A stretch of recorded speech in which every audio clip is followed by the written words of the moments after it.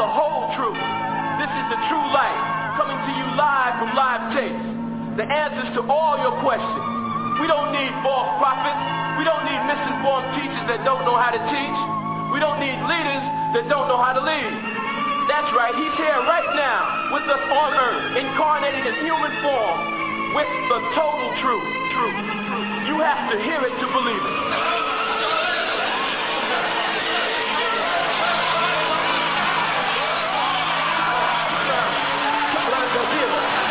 شكرا جزيلا.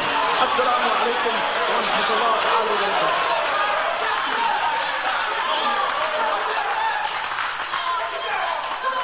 نشهد أن لا إله إلا الله وحده لا شريك له.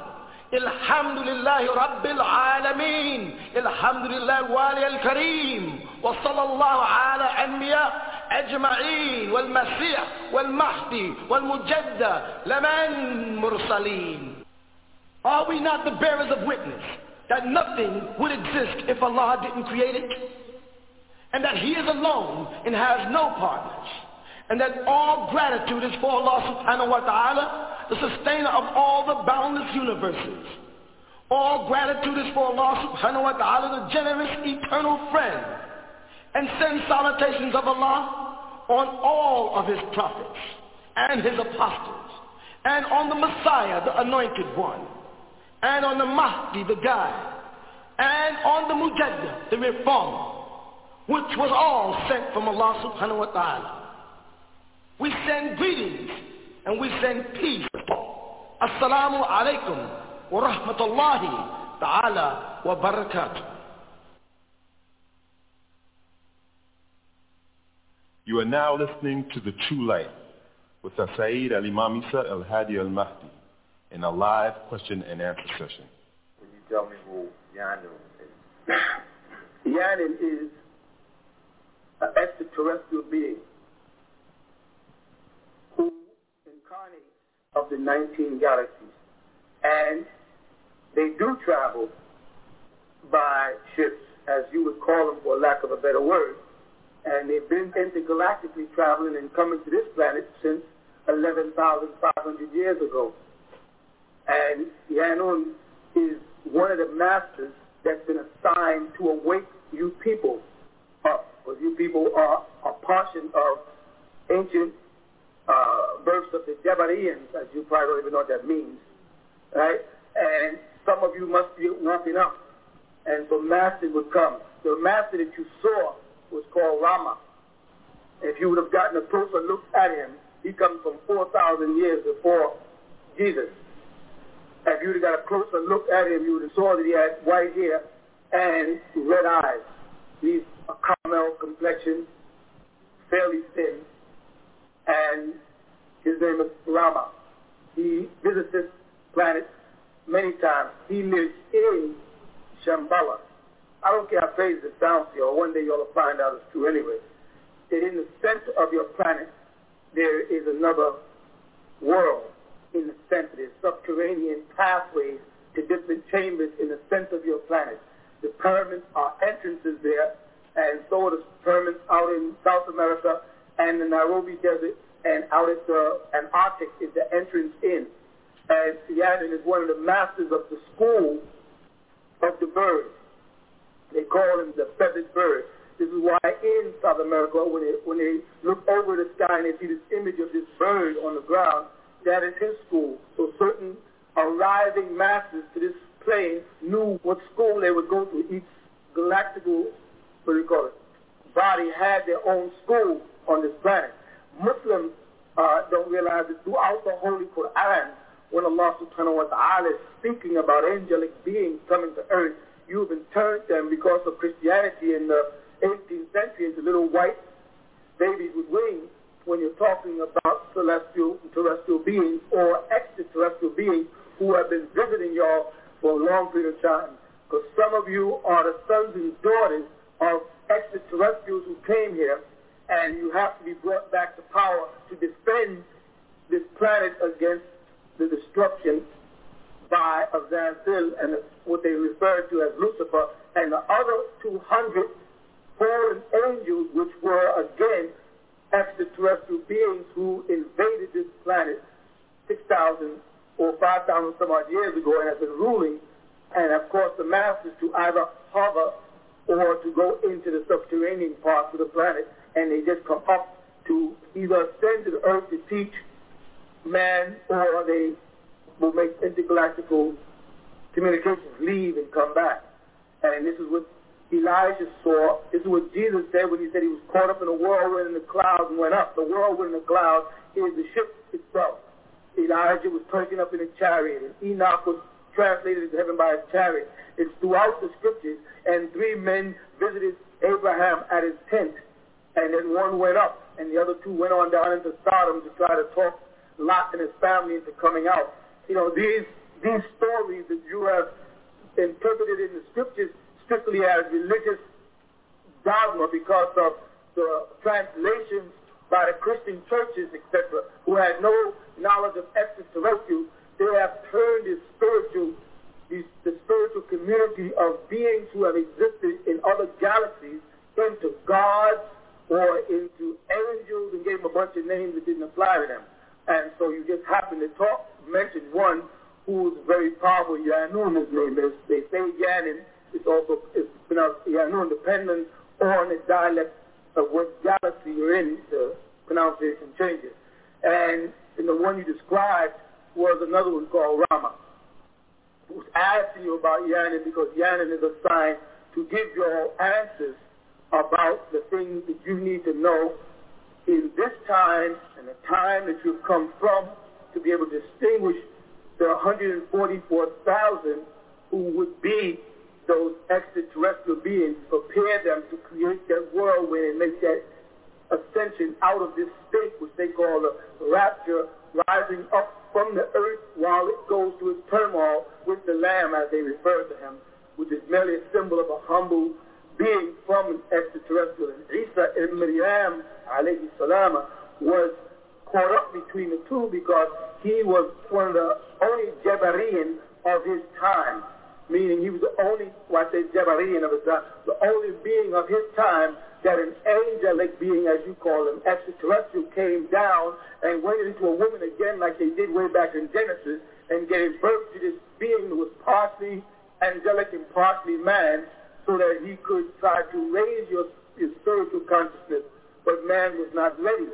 So Allah Ta'ala saw fit to send after him a mortal who would be guided by a Jabarian, which was the Prophet Muhammad sallallahu alayhi wa sallam, who would be guided by the angel Jibreel, who was an extraterrestrial, because the message of reaching man through his spiritual awareness, like Jesus didn't work. Man was wanting to kill him, but they didn't understand what he was doing.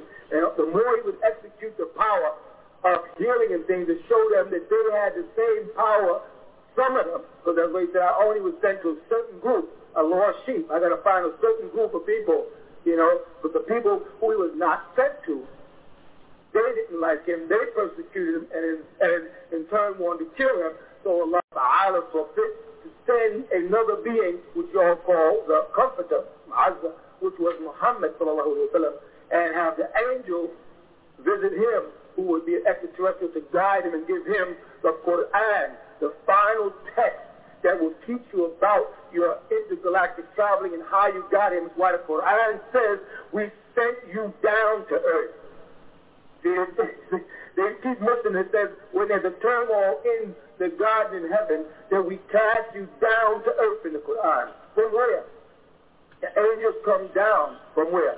From floating around in the sky. No, they sent you down to Arbus, which is Earth, the blue planet. They sent you here from other galaxies. When you violated the law, intergalactical law, you was cast down here like prison. You all are away with, as you would call it. I don't know a better word for it. That you all are assigned to a prison. Earth is a prison that you all are in. And you are people who rebel, who would listen to Satan, as you call him, which was Azazillah then, or Tanush. You listen to him. You follow? And you've been assigned to earth until you overcome that. Until you turn and give your total reverence to Allah, Allazi, La ilaha illa huwa. But you incorporate in that, even that when you say huwa, you have to say God, Allah, God, God, Allah. You keep interjecting. You personify him and say he was Master Farad Muhammad or he was Yahweh ben Yahweh. You always have to do something rather than to just serve the omnipotent source of the hawa or way is inside you, the essence of life.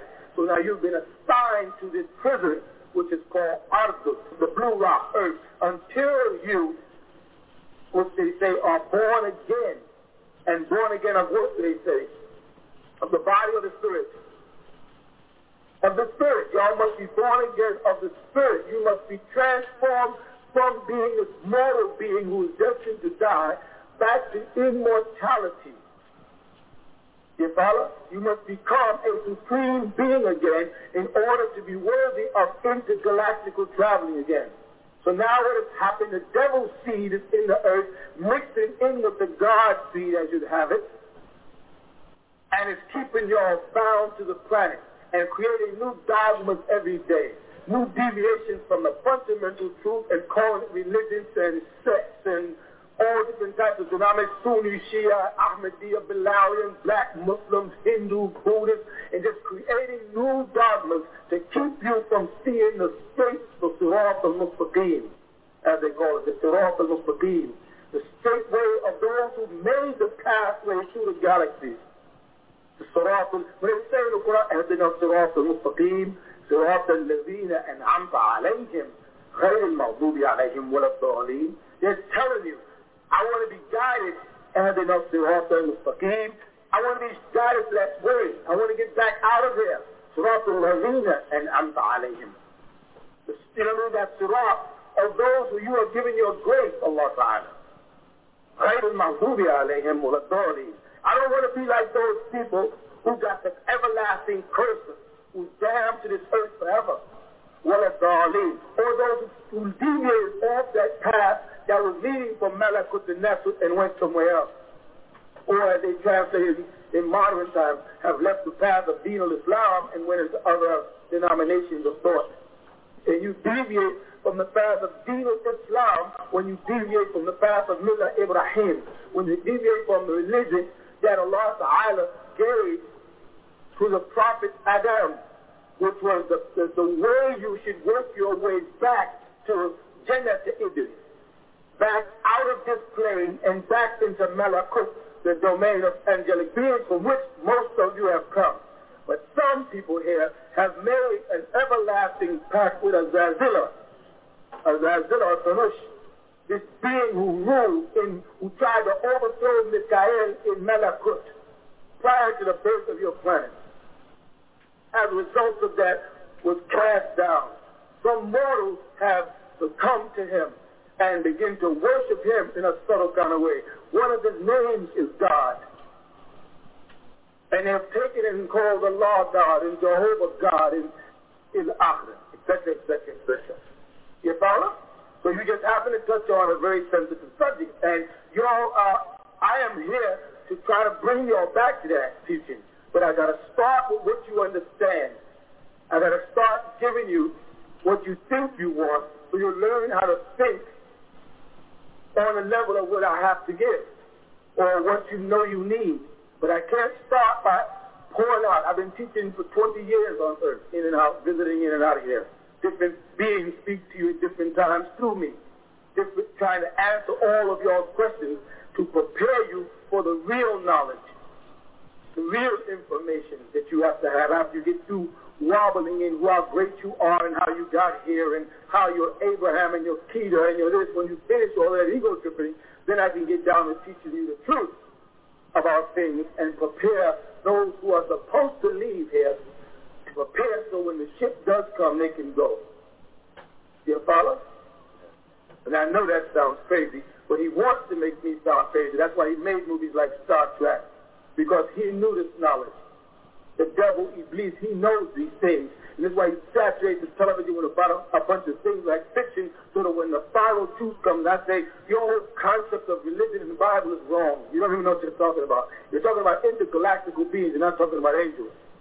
You're talking about the ultimate source of all existence. You're not talking about God and Jehovah. Those are just expressions. When you say Allah, you're saying El-Hua, Yahoo, oh, he who is.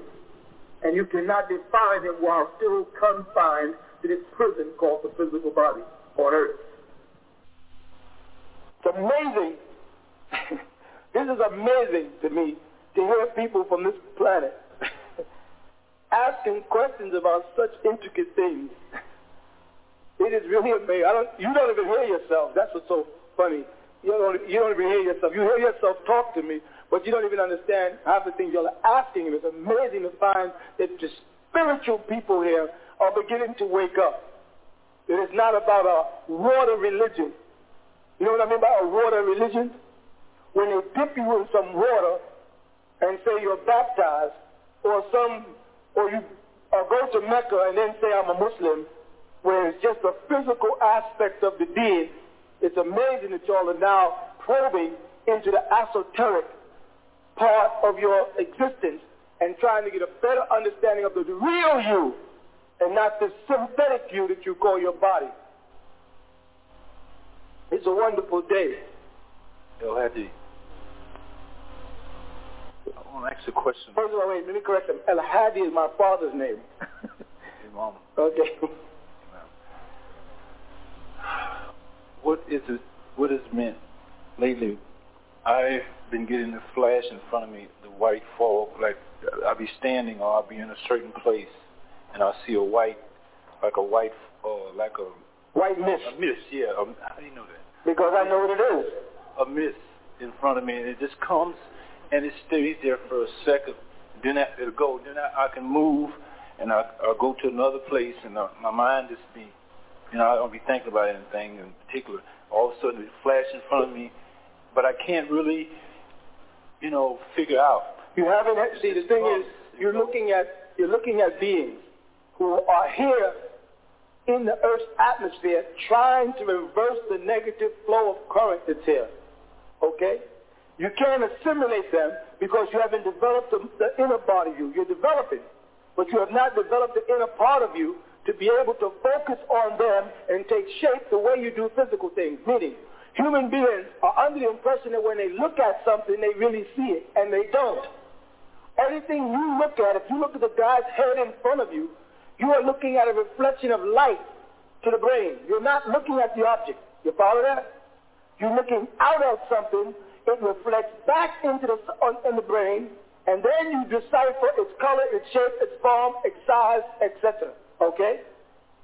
You have not been able to do that yet with the spiritual world. Sometimes the beings will personify for you or incarnate for you. But now you have to learn how to incarnate them. And then you will see them and they'll get in your way. Because you'll find the abundance of beings surrounding this earth plane trying from different galaxies to keep you people from being destroyed by the cherubim. And we're trying to wake you up soon enough to get you back, but it seems almost impossible. So many people have learned to love the cherubim as opposed to the seraphim. Okay? Why the people of Solidarity, why would we allow ourselves to, why are we in this condition? Why can't what's in us, the inner being, be brought forth, and the greatness that Allah subhanahu wa ta'ala put upon us? Our ancestors, these are things that our ancestors did, and we are the children, our children's children. No. Your ancestors, let me correct you, your ancestors were also being visited by beings to try to help them, because in the realm that they were in, they had their degree of devilishment also. You follow? Lot, don't forget Lot turned against Abraham and went down to Sodom and Gomorrah because he thought it was a better place to be. So he turned against the village of peace and went into the city of New York, to the village, in a figure of speech, and wants to live in the village with those kind of people. It's been going on for a long period of time.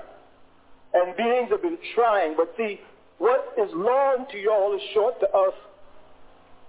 What 6,000 years is less than a day to us. The whole information of your whole planet could be absorbed in a couple of minutes by any master. All the information of your whole planet. You're developing rapidly, much more rapidly than you're supposed to. Recently this week, the snowstorm, was there any significance of the thunder and the lightning? Yes. If you would read a book that I've written called the Book of Revelation 4, I explained last year to expect these things. Some of the people in the class, I told them this is the worst weather you're going to have in a long time. And what has happened is there's a clash of currents in the universe now. This is going to sound crazy again. I have to keep saying that because people think I'm nuts. I don't mind being nuts. They're so beautiful, it's nuts. But there's a council that meets on all of the different planets that are in your solar system and outside your solar system. All right, your planet is lined up for evaluation next. So you have a lot of intergalactical traveling taking place here now. People coming in and going into the center of your planet. That's why they're saying there's so many UFO sightings all of a sudden. This is why people are turning back to the church. People are getting so spiritual all of a sudden. Everybody's talking about the Spirit and the Holy Ghost and being born again and being saved and becoming Muslim and becoming Black Jew and becoming Hindu and becoming Swami, and there's a yogi here and there's a yoga that. That is the work of the masses preparing you. When that happens, the currents go out. That's why all the prophecies say the sky shall be blackened and there shall be earthquakes and storms and the moon shall turn like red, turn to a ball of fire. This is the time. There's a galactical alignment. Y'all had a photo alignment a couple of weeks ago. They didn't even tell you all that. They put it on the news after it happened. They never told you why. Because I told y'all that because there is no North Pole, every time the elders enter, the mothership comes over the North Pole, that magnetic thing, because those solar light reflections at the North Pole, those are ships coming in.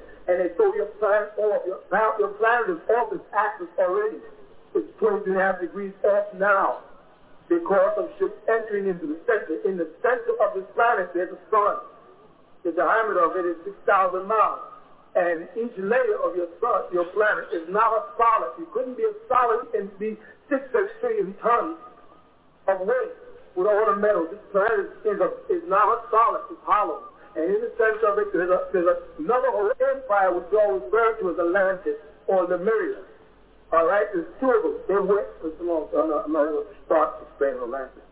But the weather is out now because there's beings coming through, and they're interfering with your layers. Your ozone is thrown off now. So you're going to have abstract weather. You think it's funny now? I'll give it 2 more weeks and see what happens. It's going to be so cold in March, it's going to be ridiculous. Your time belt is off. Your planet is working on a time belt. Time belt means you have ticks in your time. You follow?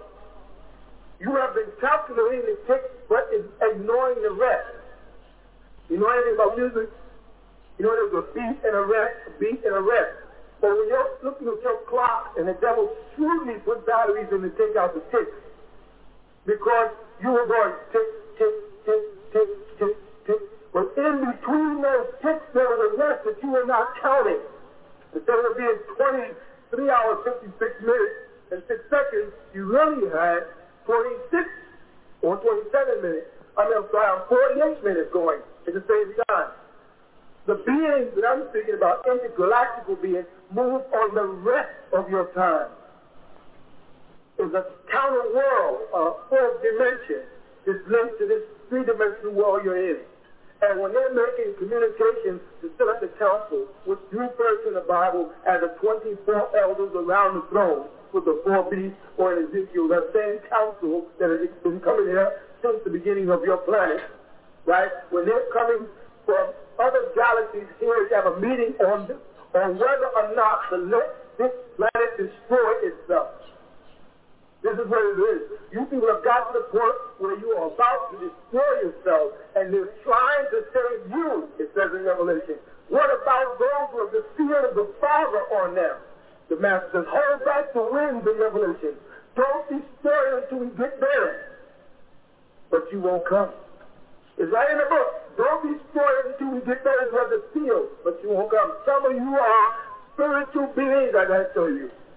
when the sons of the Almighty came down centuries ago and went to the daughters of man, they gave birth to what you call reptilians or Jebarians, supernatural beings who have now mingled amongst men so well that they forgot who they are, except for that dormant feeling that keeps making them say, why does everything happen to me? Why am I different? Why am I not enjoying this party the way they are? Why do I not want to get drunk and smoke reefer like they do? Why am I sitting in church saying I don't believe that white man on that cross is Jesus? Why is something happening different? And other people in the same room are sitting there and accept anything. And you look at them like, how can you accept anything anybody says? Well, if you're one of those people, they've always been saying, why me? Why when they run, I'm the one that falls?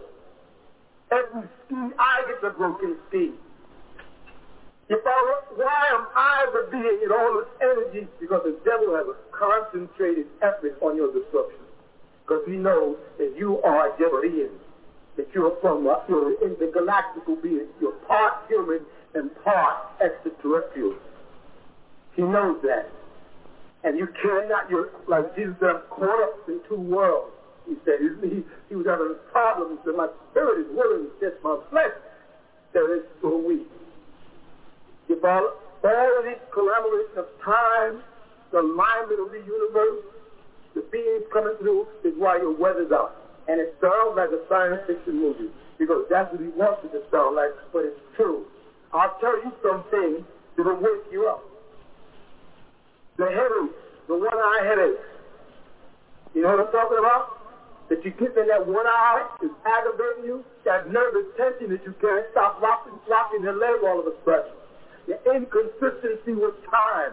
Like, it's Wednesday. What happened to Tuesday? It just happened to some of you people in there. Well, that's because you are out of whack with what's going on. You're breaking his time barrier. You're not a tool no more. We are here for you, but you won't come. We can't take you back without teaching you first who you are and how you got here. I'm not talking about Abraham and Jesus. The whole Bible story we learn in a second. That's your history. You got one of the shortest histories of all everybody. We've existed for 76 trillion years. We've been incarnated in planets since 11,500 years when we first built Atlantis here. It was mortals from the seed of the Nephilims who caused Atlantis to sink. A gap to the subterranean world which is beyond your understanding. Now you've got to relearn who you are and how you got here so you can get out here and leave these mortals here. Because this planet is destined to destroy itself. And they're going to take you with them. And if your spirit does not develop far enough, you will be of premature birth. You'll be caught in the destruction of this planet. But the other thing was, if you are spiritual beings, then what is your purpose here? Mine? Yeah, yours and any other. I'm a teacher. Mm-hmm. I'm a teacher who's come to get my students and prepare y'all for the war. We've had several wars against Azazel's people before. And we've won. And every time they went somewhere else and colonized. Now they've colonized here and they've gotten you. I've got to come and separate you from them and turn you back into spiritual people so we can conquer him, which is whom you all call Satan. And prepare y'all to go back to Malachi. Malachi, what do you think? What is that? There's three domains. And then there's lower and above.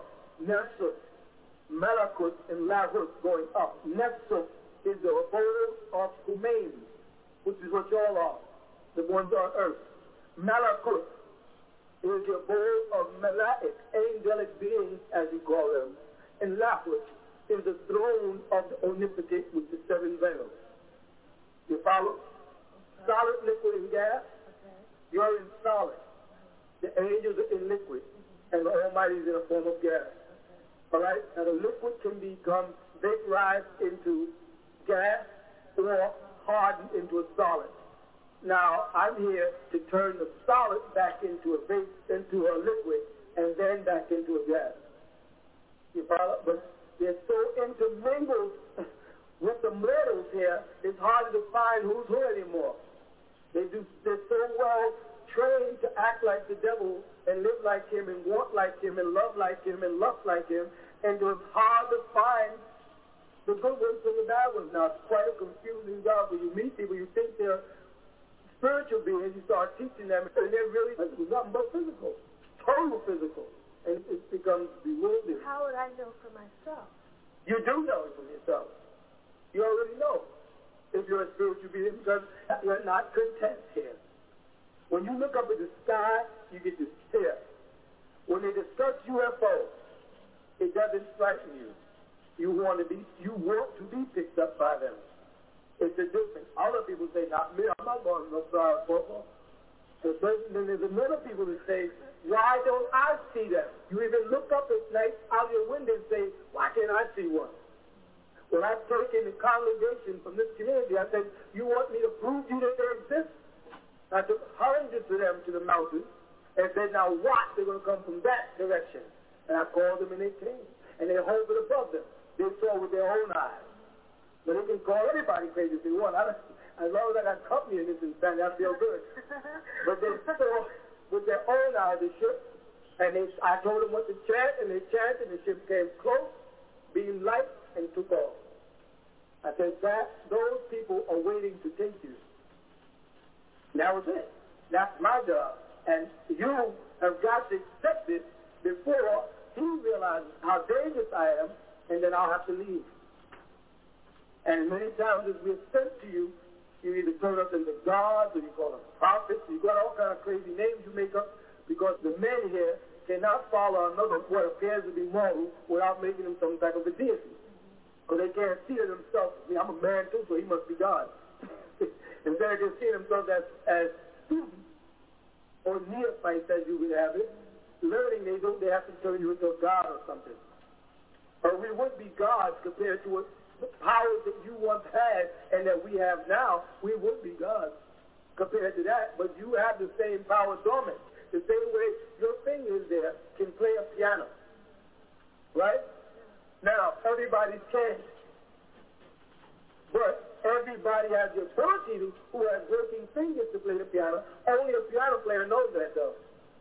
And they say, well, anybody can play this thing. You only know that as a piano player, though. You understand what I'm saying?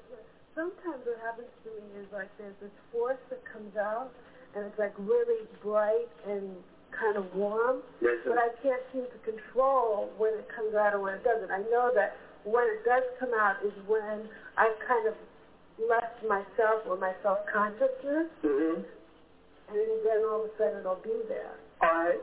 And I notice that when that happens, whatever I need to have happen, it happens. Well, that's like you. That's the real you. Whatever, and you want to learn to control that? Right. You take and you put your hands in front. Everybody can't do this. You put your hands in front of your face, and you clap your hands until you create a hollow sound, not a slap. It's a hollow sound. Not just, you hear the difference? Okay. And once you've done that, you put your hands down on your lap and say to yourself, relax and let go. And just drop. Relax and let go. And just drop. And you'll feel your body start to relax in your hands from where you slap them, you brought energy to them, start to tingle because the blood going back into the cells. But that blood is carrying oxygen, energy. And you start to feel it move to the center of your body. And that feeling can start to come out. Then you stop it. It's exercise. You don't let it go. You stop it, and you get up and go about your business. And you practice it a little bit every day. And you let it come out a little further each day. And then you will control how well it travels and where it goes. But I noticed that other people can see it. Of course they can. But I didn't think, at first I thought only I could see it. Because that's easy. Then you don't have to explain it. It's so much easier. Because when people see things, they say, hey, what's that? And then you got to say, I don't know. Like I said earlier, you don't take on the responsibilities for things that you are. You refuse them. I'm not going to explain that. They just leave it alone. So you would have to pursue the meaning of it. in order for you to explain it. And that you don't feel like being bothered with, so you're frightened about what it might really be. Well, now you know it's really the essence of you, it's the higher of you, the real you. Now become familiar with it.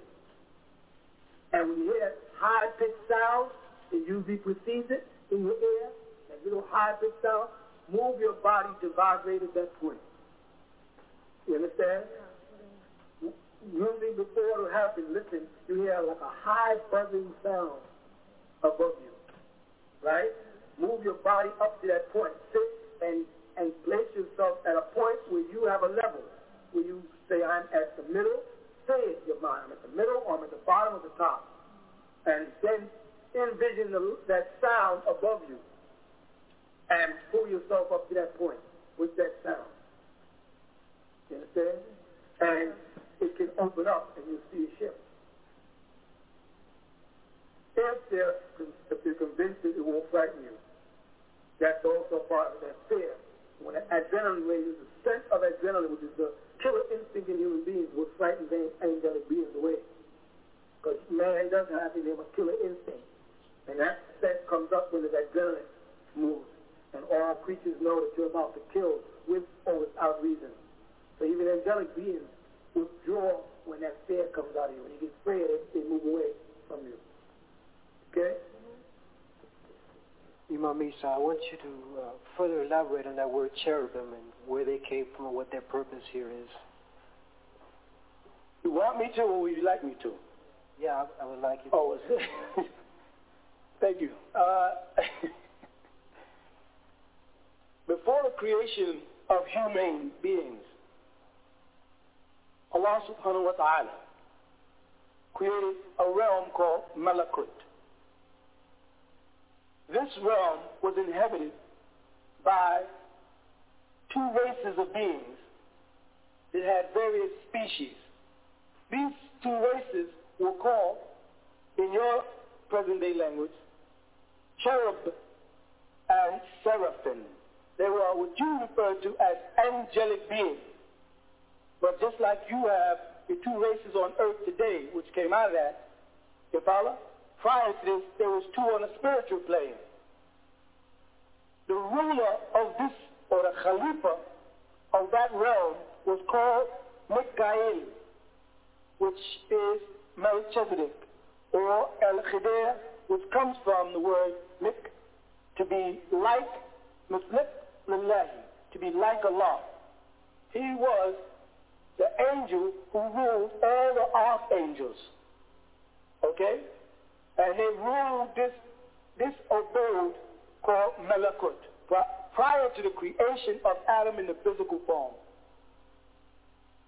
And then certain beings within the race of the cherub wanted to rule that domain because Michael spent so much time behind the fifth veil of Lahut, which starts another whole conversation, which I try not to go to, and rebelled against Michael's rule, which caused a battle in the domain of Malakut, which you all call the battle of the angels. You see? And the angels that stayed with Michael, the seraphim from his race, were successful over the cherubim. And the cherubim were utterly removed from the plane of Malakut, except some of them who did not follow the wicked one, which is not who you know as Azazil or Iblis. This is before him. Okay? What Michael did was he took one of these young cherubim as an example, like Allah subhanahu wa ta'ala put the tree as an example of good and evil. He put one of them in the midst of the seraphim to see if they could repent, save this race by raising him in truth, the light of the green light as opposed to the red light. They're two colors. Okay. This being that they raised became known, he was from amongst a race called the Jinn. He was called Jan, the father of the Jinn. They were the Kafiruna originally, who covered the truth about the laws of Malachi prior to Iblis. This child, Jan, was from amongst the species of cherubim. The father? Okay. So, after they took this child, Jan, and put him amongst the seraphim to rear him in knowledge to reform them. But this being raised up again when Allah Ta'ala confronted the angels up there, which are the seraphim, that he was going to create a Khalifa for the next abode, the next evolutionary stage, which is called Nasr, which you're on now, the planet Earth. And he would create him in spirit first, and then give him a perfected body, and he would be able to procreate like Allah, because the angels couldn't do that. Procreate, have children. But Iblis, being from the Kafirun, could do that. They had the power of red light. Fire can make more fire, in other words. All right. But the seraphim were from the light of Allah. They didn't. He merely thought them into existence. They were lesser degrees. So this being at a youthful age raised up again and rallied the other cherubim that stayed behind. You follow? The ones who were not totally destroyed. And they caused revolt in heaven a second time about the birth of a being called Adam to you. Because he told them that they were created in this being, Adam, because they were created of Narun Samun. Narun, and not Nur. But the cherubim were Nar, and the seraphim were Nur, the light, and Nar is the fire. You see?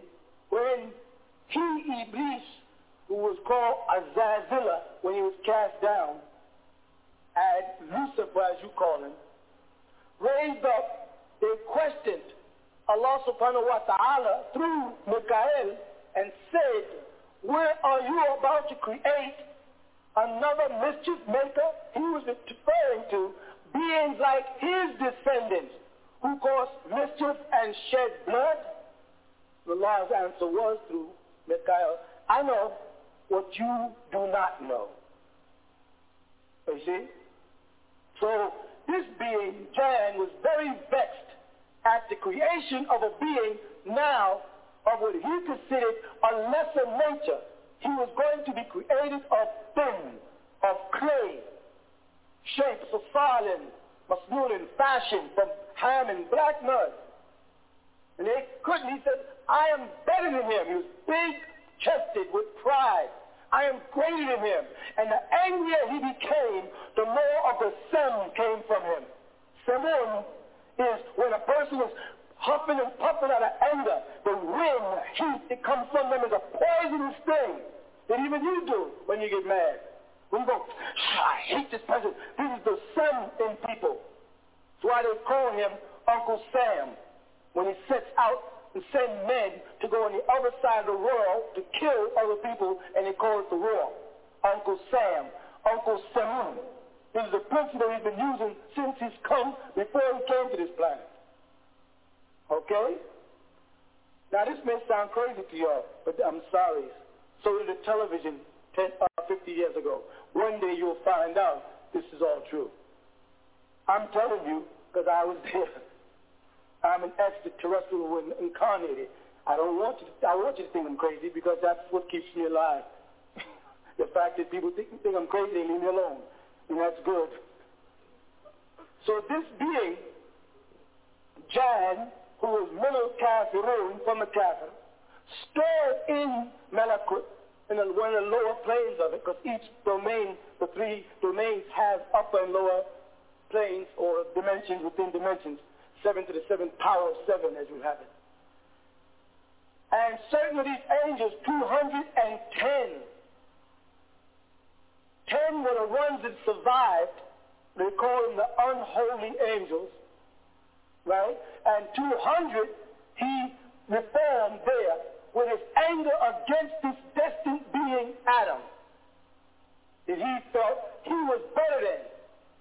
So when Allah blew of his ruh into the soul, his soul into the nafs of Adam, and Adam became a living soul, Allah told the angels, prostrate, all of you, seraphim, cherubim, everybody, prostrate to this new created being.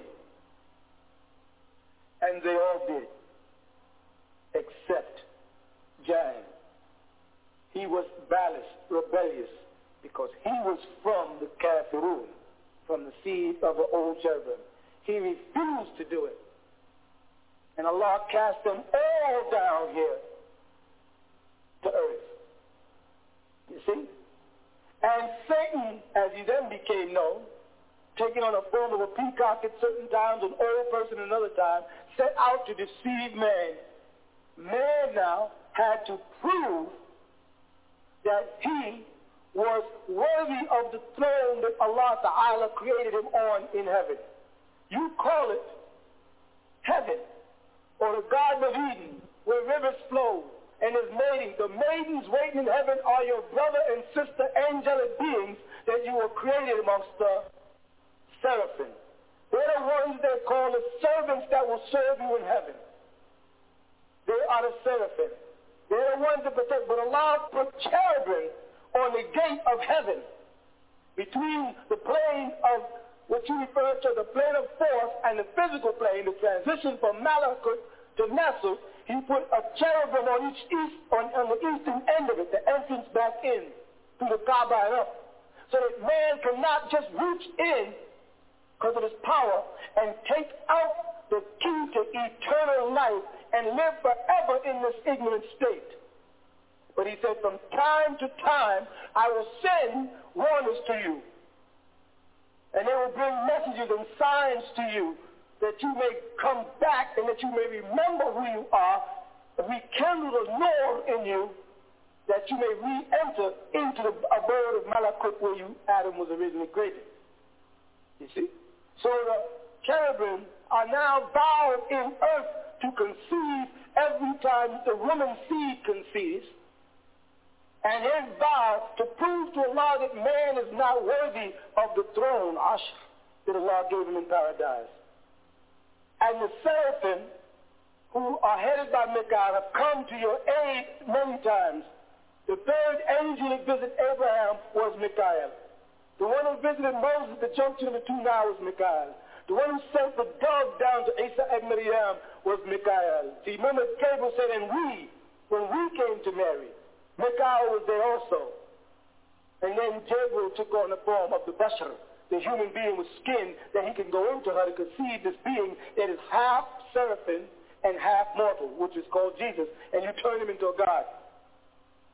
So what you've done is you've taken the extraterrestrial beings and they become terrestrial when they come here. They are really celestial beings who become terrestrial here, and you call them angels and gods and all kind of things that make you feel good. So you understand now who the cherubim are? The cherubim are the kafir, from prior to the creation of Adam. Okay? Thank you. We will continue with the man of the hour, Dr. Malachi G. York, the reformer for this day and time, right after these messages. All Eyes on Egypt presents the Holy Tablets, backed by popular demand, written and transcribed by Dr. Malachi Zodak York L., the receiver. This is the scripture that is divinely inspired that will bring about a long overdue change. Like the phoenix bird rising up out of its ashes. Up, you mighty people, come forth like Lazarus from the tomb. This tablet is food to feed the hunger and to nourish the soul, to give it strength. Rise up, stand up, be counted amongst the people of this world. Be the first to get your copy of the Holy Tablets while supplies last. At All Eyes on Egypt, Monticello, Georgia, 706-468-2319. Tune in to the A.E.O. Tablet Show every Friday and Saturday night at 9 p.m. Eastern Standard Time on WGAG Radio. Hey man, hey bro, man. Hey man, I see you got that book in your hand, man, written by Dr. E.O, man. Where you get that book from? Cause shout out, man, I've been online, I've been on eBay, I've been on Amazon. I've been on some of them goddamn bootleg ass Dr. E.O sites and shit, man. These motherfuckers charging goddamn near rent money and a goddamn down payment on a house and shit for some of them Dr. E.O books, man. It's hard as hell to find a goddamn one. Then I went fucked around and went on goddamn Amazon. They was selling the holy tablets and shit for goddamn. It was a goddamn notebook. It was a goddamn holy tablets in the goddamn binder, man. These motherfuckers charge like $600-$800 for these Dr. E.O books, man. Hey, man, what can I goddamn get me one of them Dr. E.O books reasonable, man? You know what I'm talking about? I'm talking about like at least goddamn some of his shit, man. These motherfuckers really motherfucking charging out the ass, shawty. I need a legit place. Where the fuck can I get me some Dr. E.O books at, man, that I won't motherfucking goddamn go broke over? You feel what I'm saying? Yeah. Does this sound like you? Well, of course it does. Or, matter of fact, it did until you found out about All Eyes on Egypt in Monticello, Georgia. That's right. All Eyes on Egypt in Monticello, Georgia. You don't ever have to worry about where is your money. Who can you speak to? All these bogus, fake, bootleg sites that are perpetrating and pretending that they're selling Dr. Malachi Z. York books. And even if they did, they're not selling it at an affordable price. Don't go to no one else, no one, no robots, no websites, no none of that. Get all your Dr. Malachi Z. York books right here at All Eyes on Egypt. Man from Planet Rich is at $19. The El Holy Tablets is at $70. Also, let's not forget the Sacred Wisdom of Tahuti. That's in right now. Get it now while you can at $25. So much more. The Right Knowledge series, the Christ series, the Mohammedism, the Mosism, the Christism. We got everything. The Luciferian conspiracy. Everything's written by Dr. Malachi Z. York at a legitimate, affordable price in a legitimate store authorized by Dr. Malachi Z. York himself. Don't waste your time. Don't waste your money, and enjoy the rest of your life knowing that All Eyes on Egypt in Monticello, Georgia is dependable, trustworthy, and authorized by Dr. Malachi Z. York. Why wait? Pick up the phone today. Call 706-468-2319 and speak to a live person. Only at All Eyes on Egypt, Monticello, Georgia. That's All Eyes, EGIPTGA.com. Call us today. Now welcome back to the Man of the Hour. Time for us to show forth the other side of the world. And that principle has always been raised amongst the ancient Mitzrayim. You want to call them that, Kemet, you want to call them that, Tamara, whatever you want to call us. The principle is called Mat. It's the first principle of every order. And the sacred gathering spot is called Waset. It's been translated as Karnak, Aswan, but the sacred spot where the sacred temple was called Waset. You hear me? And the symbol was called Mat. Mat has been often interpreted to mean justice. I think in the Islamic world, the best interpretation of Mat became jihad. And those amongst them that were physical took jihad to mean physical war. And those amongst them called the mutasawwif, or the Sufi, took jihad to mean a spiritual struggle inside oneself against justice or injustice. Quran even said, injustice and impartiality will not be tolerated. So the symbol that you raise is the ostrich feather. You may have noticed it in the hieroglyphs. Many of your ancestors or deities have the symbol of the ostrich feather, and that's called the Mat. That's the foundation of all the mystical orders worldwide, be they Native American, Freemason, Essene, Magus, Knights of Columbus, Shriners, Theosophical Society, Ashtar, Rosicrucian. They all go back to the mad. And this is why they say one of the first things that was created was the quill. The quill, which is the pen that did all the inscriptions of the Greek deity Tahuti, was the ostrich feather. They would carve it and they used it, the scribes, to write the many books of ancient Egypt that most people today have forgotten. But that was our symbol. Remember that symbol, mat. It represents the struggle with inside. The reason why they chose the feather, because the feather is a very sturdy object, but in wind it fluctuates. But it'll flow with the wind. You notice the Native Americans put feathers on their olives to make it stare straightly. Or in ancient Egypt, that same symbol represented steering the ka and the ba through these troubled times, these winds. They call them sentimental winds of life. When pressures come down, the person that has a strong inner side survives. The person that has a weak inner side falls to the wayside, always. Those people whose principles in the WAPO are based on a spiritual thing will survive any changes. Just as those people who are Ansari spiritual, regardless of where the surface went, they were still Ansaris. Whether we was calling ourselves Hebrews, or Nawapians, or Native Americans, or Cowboys, whatever we called ourselves, because their roots in what we were doing were in the spiritual, not in the physical appearance of being a Muslim, wearing a tagiyah, wearing jalabiya. That wasn't where they were at. They were there spiritually. They were a cosmos. They were a part of the cosmos. The utterance, that word that stirs inside each one of us. And they get anchored in the word. And the foundation of it is the word is true or false. False manifests in the physical, truth always in the spiritual. Because you can't lie in the spiritual sense. You cannot lie to your soul, because you cannot lie to yourself. And that's why in the language Hebrew they had nefesh and in Arabic nefshi.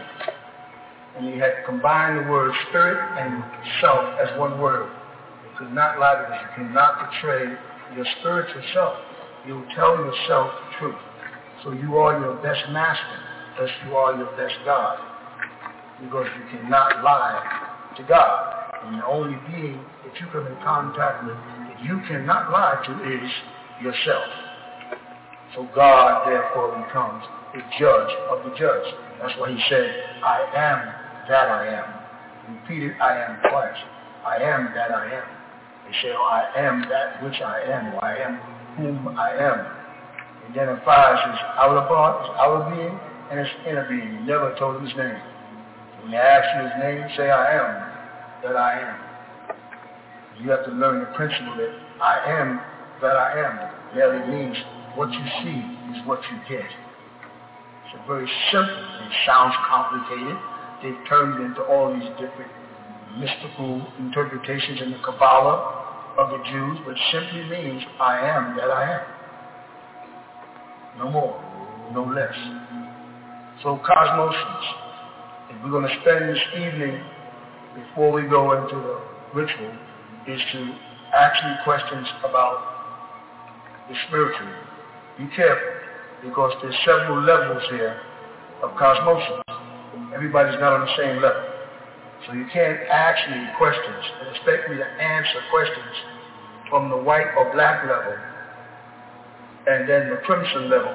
We'll be getting answers to lessons they haven't studied yet or degrees they haven't gotten into.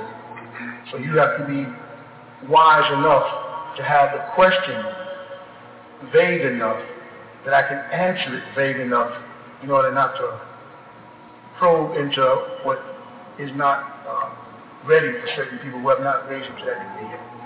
Alright? Any questions that you want to... I know one thing everybody keeps asking me, let me add this, is in our principles it says you got to take a long walk on a short path. You say, what do you mean by that? What it means is, I said that way back in 1970. And what I mean by that is we had a very short period of time to take a long walk. It takes most people a lifetime to be just a Christian, or a lifetime to be a Jew. for a lifetime to be an Egyptologist. And I said, well, between now and between 1970 and the year 2000, we have 30 years.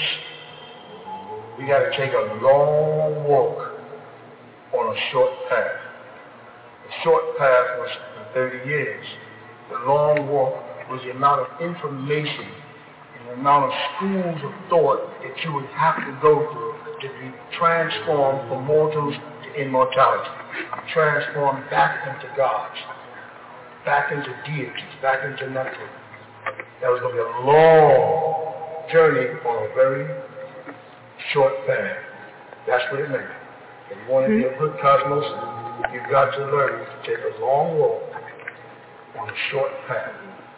And most of you who've walked with me for years have gotten so much information that it baffles the normal pedestrian when they encounter you on the streets. How could you possibly know that much information? The answer is, well, I took a long walk on a short path. And you're still on just one of the long paths. Just taking you to a short end of a stick. Any questions? Yes. Make yourself heard, Alex. What do we do about the knowledge we didn't get? Like, say for people that came when we were in New Waffle, how does the knowledge from the other schools behind us affect us being the goal? That's such a good question. It's frightening. Because what I found out that you have two types of old timers. I should say years ago, old timers are faithful but not true. You have two types of old timers. Those that were rooted in the community physically, again, those that were rooted in the community spiritually. Those that are rooted in the community spiritually have a lot of spiritual insight of the things they learned from me over the years. And that's their strength.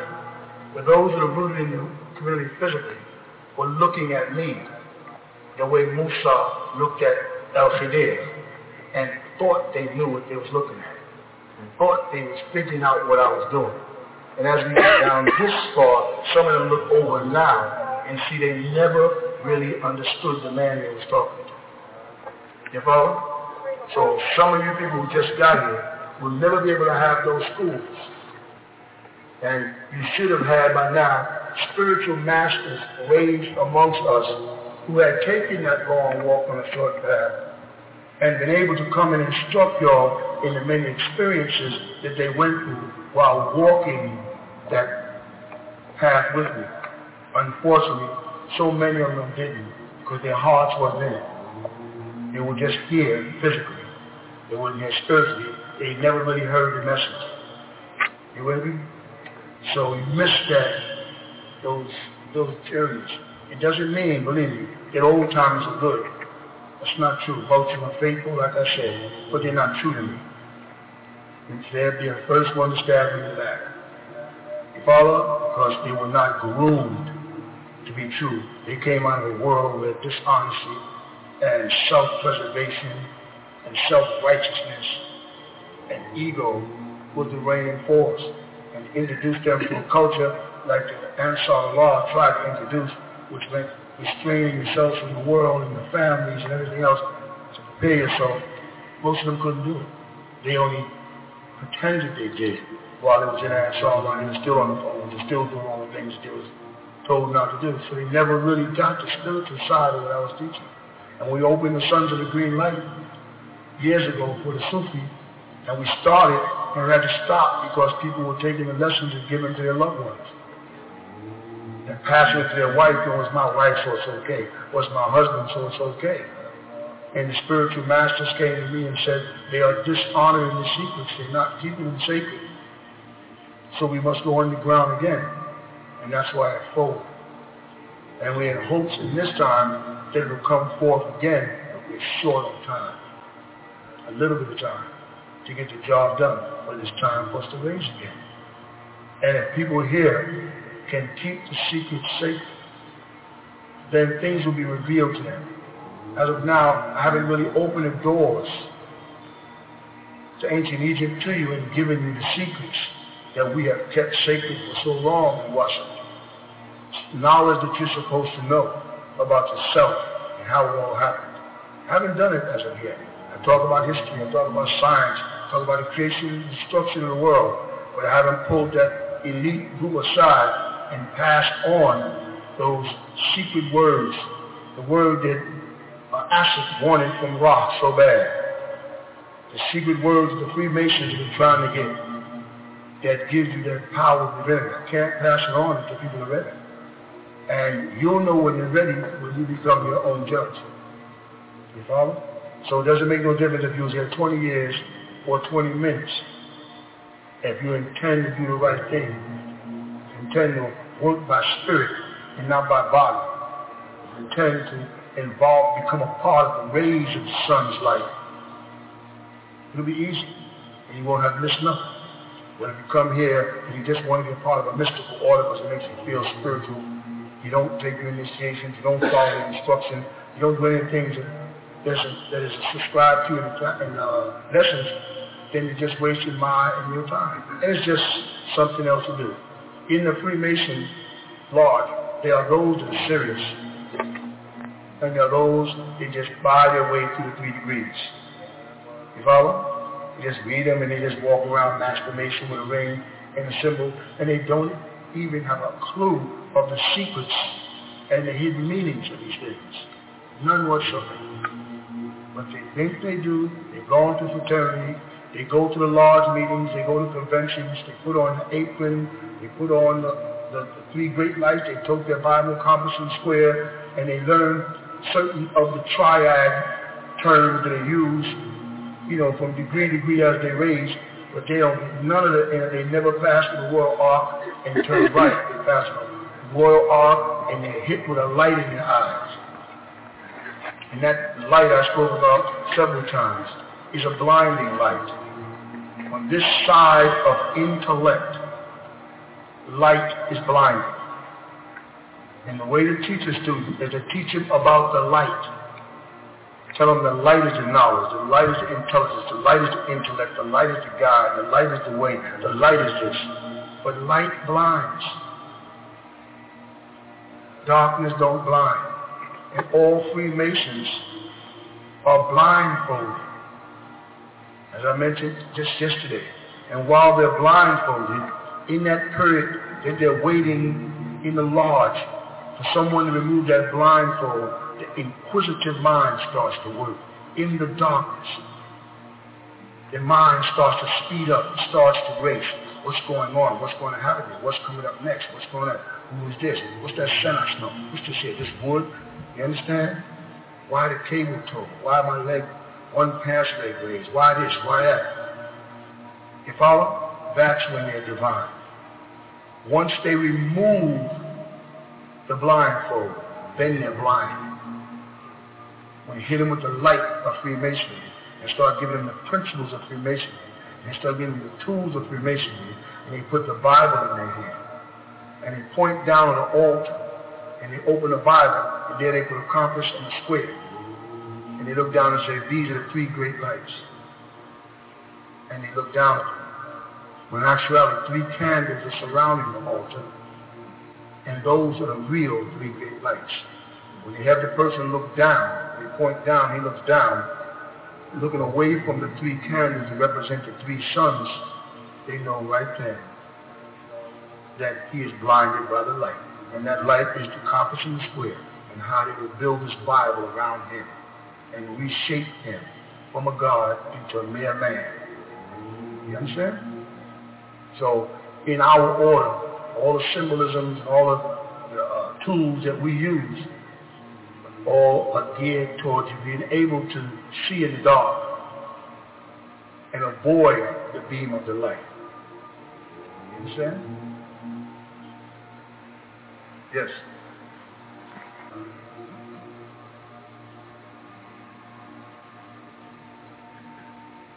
How do you know once you reach that point of enlightenment, then what? See the word? See the word enlightenment? I'm just saying, see how they did it? I'll tell you when. When you get to the point in the enlightenment that in all that you read, in all that you study, you still feel there is a, what's the word? Say it again. A void. And what follows void in the Bible? Void and darkness.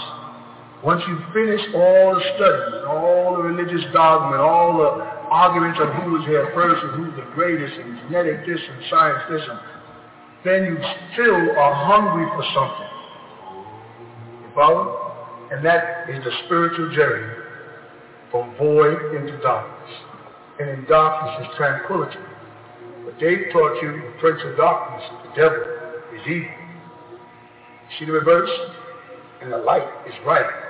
The warmth, bathed in the light.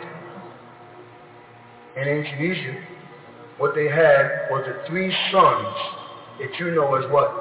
Shemesh, Utu, and Asu. They had them as Atum, Atun, and Amun. And those are the three lights that you see in the Masonic Lodge representing the three candles, or even on the floor of our lodge in Hoptep, the three candles. You only need to light the candle if you're in the, let me ask you about that for a minute.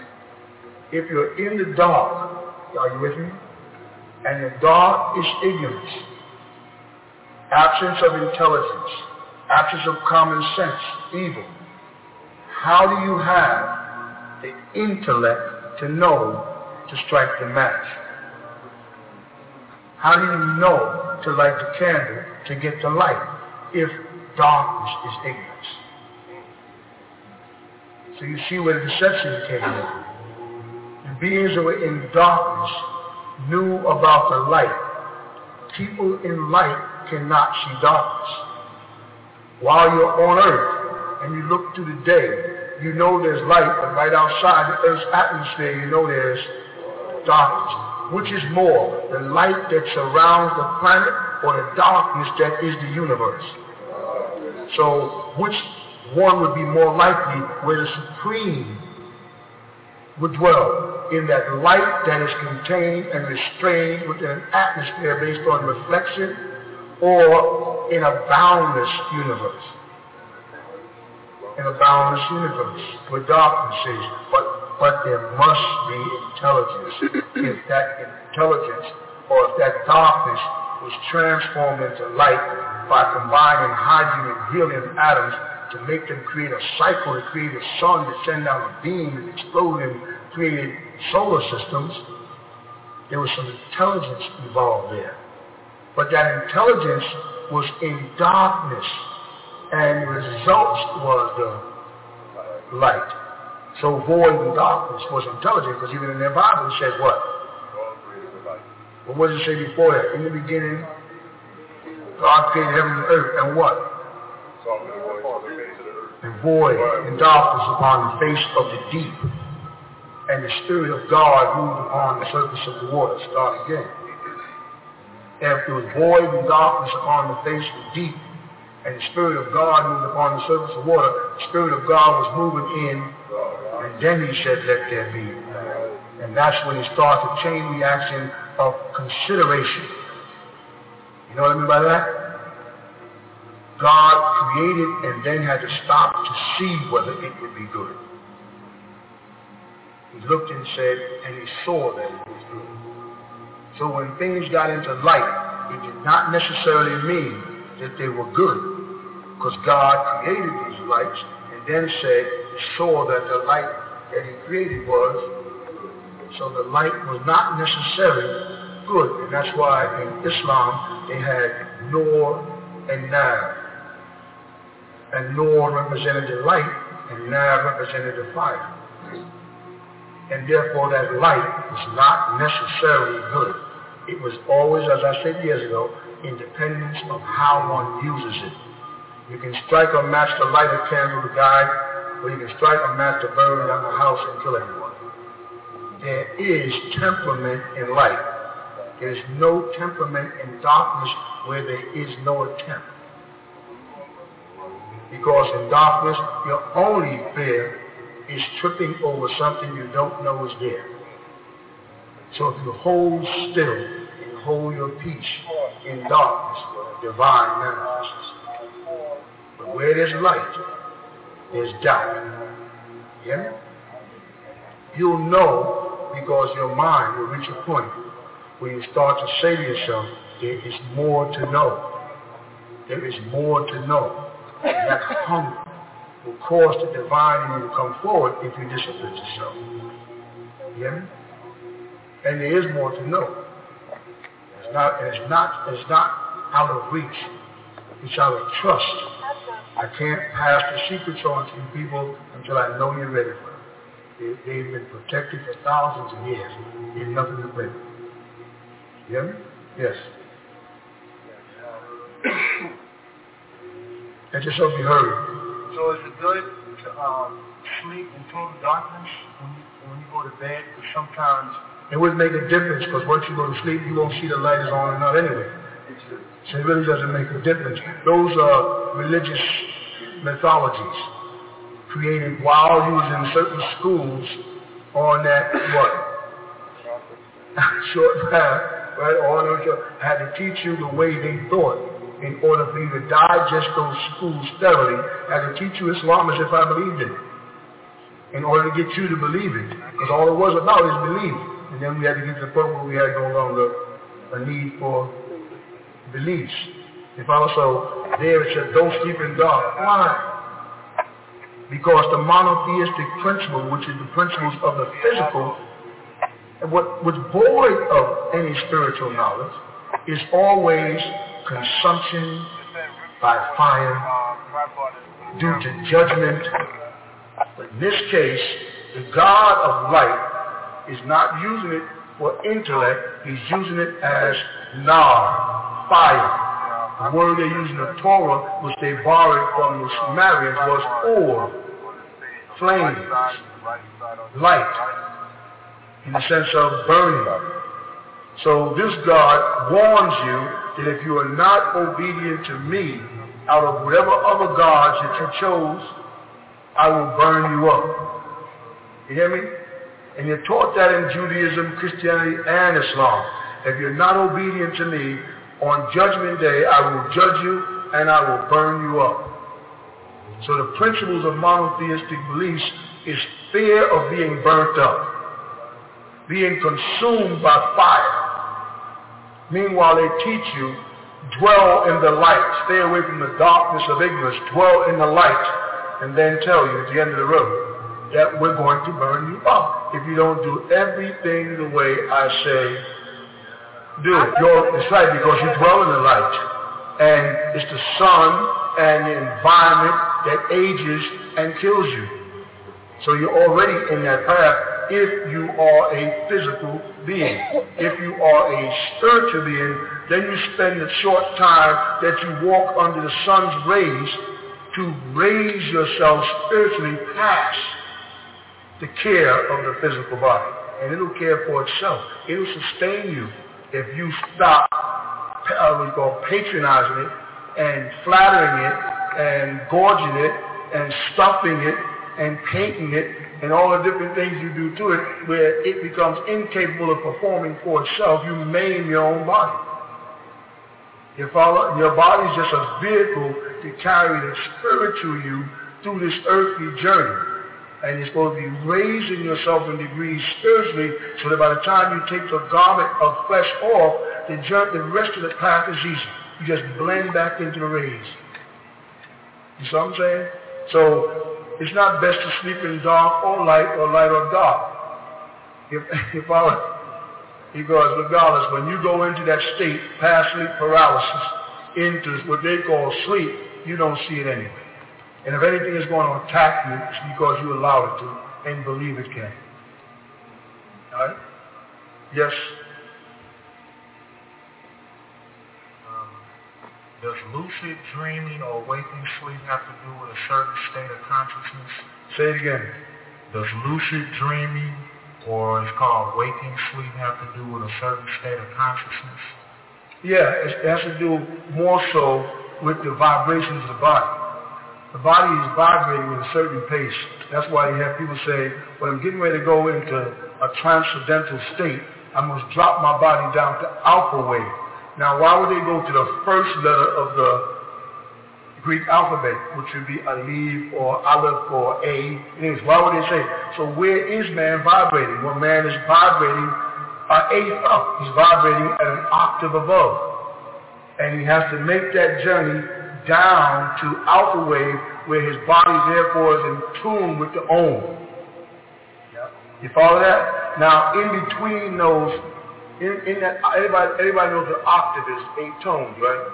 In that, let's say, regression of sound going down, there are other beings who are able to vibrate in and out. And those beings step within your dreams, because while you're dreaming, you start dropping down. Have you ever listened to a cat when a cat is sleeping, how it purrs?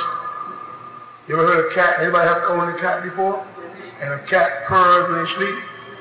You know, certain purring sound? That's because they're dropping down. Human beings usually drop no farther than out of the 8 to 4, so they stay in what's called sleep paralysis. They're in a paralyzed state, and oftentimes, if they wake up at that point, before their body has regressed to 1 to start the journey back up for waking up, they'll wake up and their body will still be asleep. And their eyes will open and they will be paralyzed, thus the term sleep paralysis. And in that state, the body panics and it goes to the brain and shoots directly to the hippocampus area of the brain and starts to find solutions to things on this side and that side at the same time, and thus hallucination begins. People start to hallucinate. They start to have visions of things that they create or have experienced themselves. Remember, man is a creator and thus a designer. So he can design monsters to terrorize him or angels to guide him. He can fly as high as he wants, or swim as long, as deep as he wants in that world. In that world at the 4th level coming down from the 8 octave. You follow that? So it does definitely have to do with a mental state, which has to do with the vibrational level of the human being. And human beings have to learn to travel that octave back and forth at random. And that's what Om wants to teach people, how man starts at the 8th, drops to the 7th, and 6th, and 5, and it's all the way down. At any given time, you can go into alpha, as they call it. You follow it? And your body just purrs. Your heart starts to slow up. You breathe less, and then you start to make that transit state. If you get all the way down to 1, you're with me? Then you can get a new boost. Just like when you're extremely tired because you stayed up for 2 days, you find at the 48th hour, you get, or even the 24th hour, you get a boost, and you get this, what they call a second breath. You follow? You're working on etheric now. You're no longer working on blood. That extra boost you get when you're extremely tired and driving, all of a sudden you say, I gotta wake up. Boom, you get this surge, you're able to drive another 100 miles. That's moving into the etheric. When you learn to take this journey backwards, back into yourself, you follow the journey inward, when you get down to 1, and you learn to vibrate there, then it's easy for me to take you over into the etheric world. Because on the other side of this 1, hydrogen existence starts 1 ether. And all the way up to 8. When you get to, in the element sense, what can happen? Because the element sense is from hydrogen to 8. And 8 is? Oxygen. You see that? A gas is formed. So when you come down from 8 to 1 and go up to ether, when you get to 8 ether, you make a transformation into etherian form, another gaseous form, another form of gas. And you'll be able to travel that ladder backwards and forward. Then if anything begins to happen to you on the physical plane, between 8 and 1, all you do is drop your vibrational level and transport your essence into the etheric world and wait to see what happens in the physical. if the physical body becomes damaged to the point where you no longer use it, but you have a job to do, you're able to pick anyone from your family who can vibrate on the same type of blood, because the liquid is oxygen, water, H2O, same kind of blood as yours. You could jump into their body to get a certain assignment done. Oftentimes, relatives will come back to a person in their family who they think are vibrating the same, and the person becomes afraid from seeing this gaseous etheric image in their room, and the adrenaline produces a serum that cuts off or builds a gate where this walk-in cannot get into your body. So your grandmother who came back to get a message to someone who needed them comes to your bed, at the head of your bed, but then she turns and leaves. And she just says, I'm well, everything is fine, because you closed the gate through fear. You follow? We have to learn that monotheism created fear to cut you off from the spiritual world. Their whole philosophy, their whole doctrine of religion is based on stay afraid, fear Allah, fear the Lord, fear retribution, fear hell, fear judgment, fear. You notice that? So you don't stay in a celestial state, a bliss state. You stay in an ever-regretful state, because it's near impossible as a predominantly physical being most of the time not to do disagreeable things. Right? And once you do a disagreeable thing, and the law is if you do one sin you're going to hell, you inherit a new, more dreadful attribute, guilt. And enough guilt will make you say, what difference does it make? I'm already going to hell. I'm already a bad person. I'm already a disagreeable person, so I might as well not try to make the journey back. And that could not be far from the truth. Once you learn not to fear, once you take on the role of God and take on the responsibilities for your body and your soul and your spirit, those three great principles, that's the three great sins. When you conquer them, you conquer it all. And you can make that journey back and forth. That's what Om is about. Om is not, you studied books and you may have got bored, so well, I've been reading Om, I don't see what I'm getting any spiritual, because it's about waiting until the people who join Om because they want a transcendental meditation journey get fed up and leave. And those people who want to stay will be here, and then we can get down to business. You follow what I'm saying? Anything else?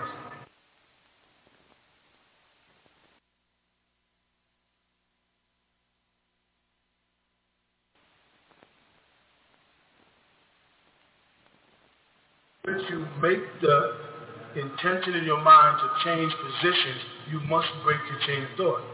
Because you have to think, or I'm going to get up and go sit in a chair. So which means you got to start all over again.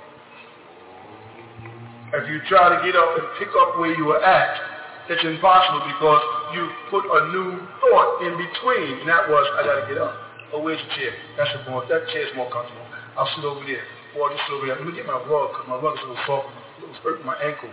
And then hurt comes in. Hurt links to a whole bunch of things in the subconscious mind. I was hurt before. I fell out of a tree. Remember when I was a kid, I got hurt. I got hit by a baseball. Or I hurt what? I hear somebody crying. Are they hurting? Everybody's hurting.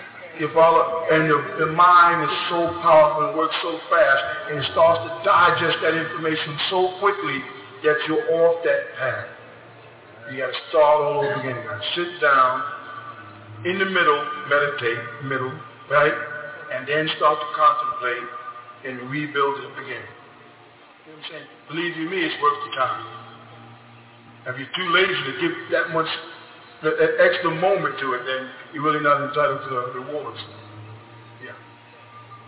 When you were just explaining the traveling from the 8 octaves back down to the 1. Remember, I used octave because I was using something I was hoping everybody would understand, which is the tones in music. Right. Okay? Middle C would be the most destructive. Right. Okay, now when you were explaining that, what certain exercises do you suggest to get you able to vibrate on were able to travel from the 8 octave back down to the 1. That's what Amun is teaching.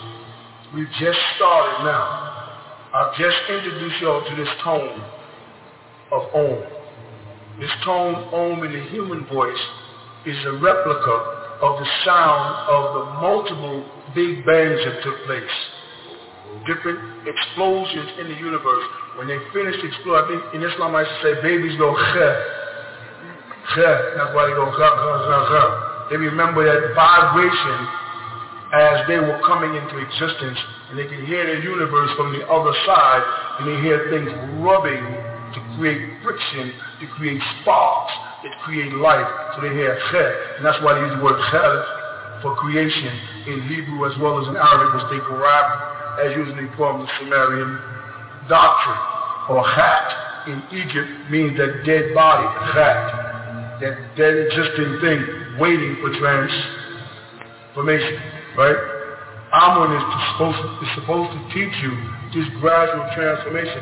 First, I've got to teach you how to sit down and focus your energies, conquer the material world and the things that surround you that seem to be so important to you. If that's one. Or to give you the power to be able to cook it off because you're in a world where there's a million things you have to do, but be able to have a certain tone or note in your mind that when you hear it, be it Om, it automatically starts you on that journey. You follow? This is a process of learning. It's not about saying, tell me exactly, Pop, exactly what I can say so tomorrow I can click it on.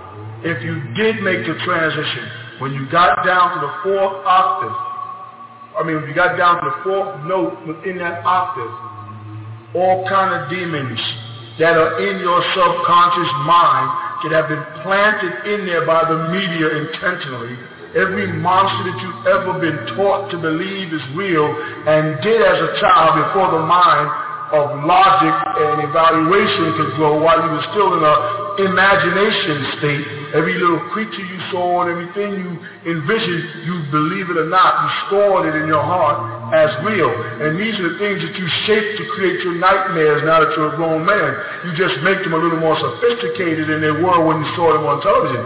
They might have just been a headless creature that was chasing around Daffy Duck in a cartoon when you digested, or the headless horseman who scared people with a lantern and no head through Halloween. These things stayed inside you in your essence.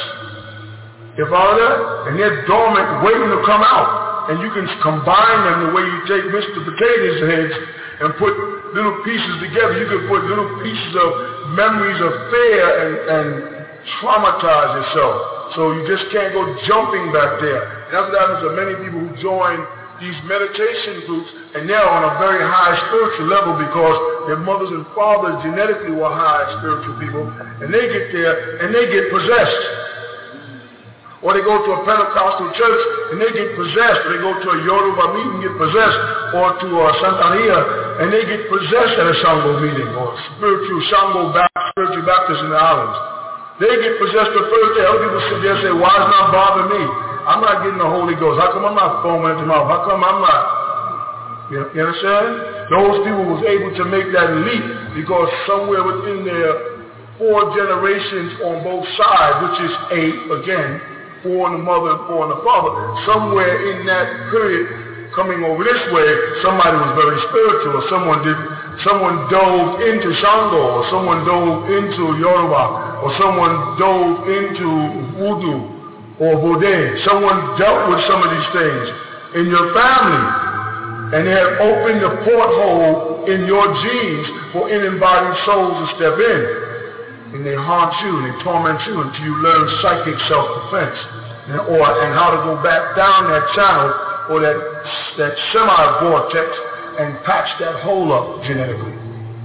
So it's something that has to be taught to you gradually, so you, while you're learning to open this channel, you're also learning psychic self-defense, so you become a spiritual warrior when you get back there. Because there's beings you will have to fight off this in your mind, and this is why Native Americans often tell people when they're in a sweat lodge and they're going through these, they're smoking these peyote, they take them on these journeys, and in these journeys they come up against demons and monsters, and they'll tell the chief or Maku will tell them, this is the demon that's inside you. These are illusions. You've got to defeat them. But when you're standing there, you see a mountain lion perched on a mountain getting ready to leap on you. And you got to remember that you were taught by your Maku or your shaman, whoever, that this is an illusion that you're creating. And it'll get more ferocious as your fear increases. And once you overcome that, then that mountain lion disappears. And then you start a little further down and you come across a tremendous rattlesnake. And you're cornered by this rattlesnake. Because you have seen movies in your lifetime where people were caught and trapped by rattlesnakes, and you said, what would I do?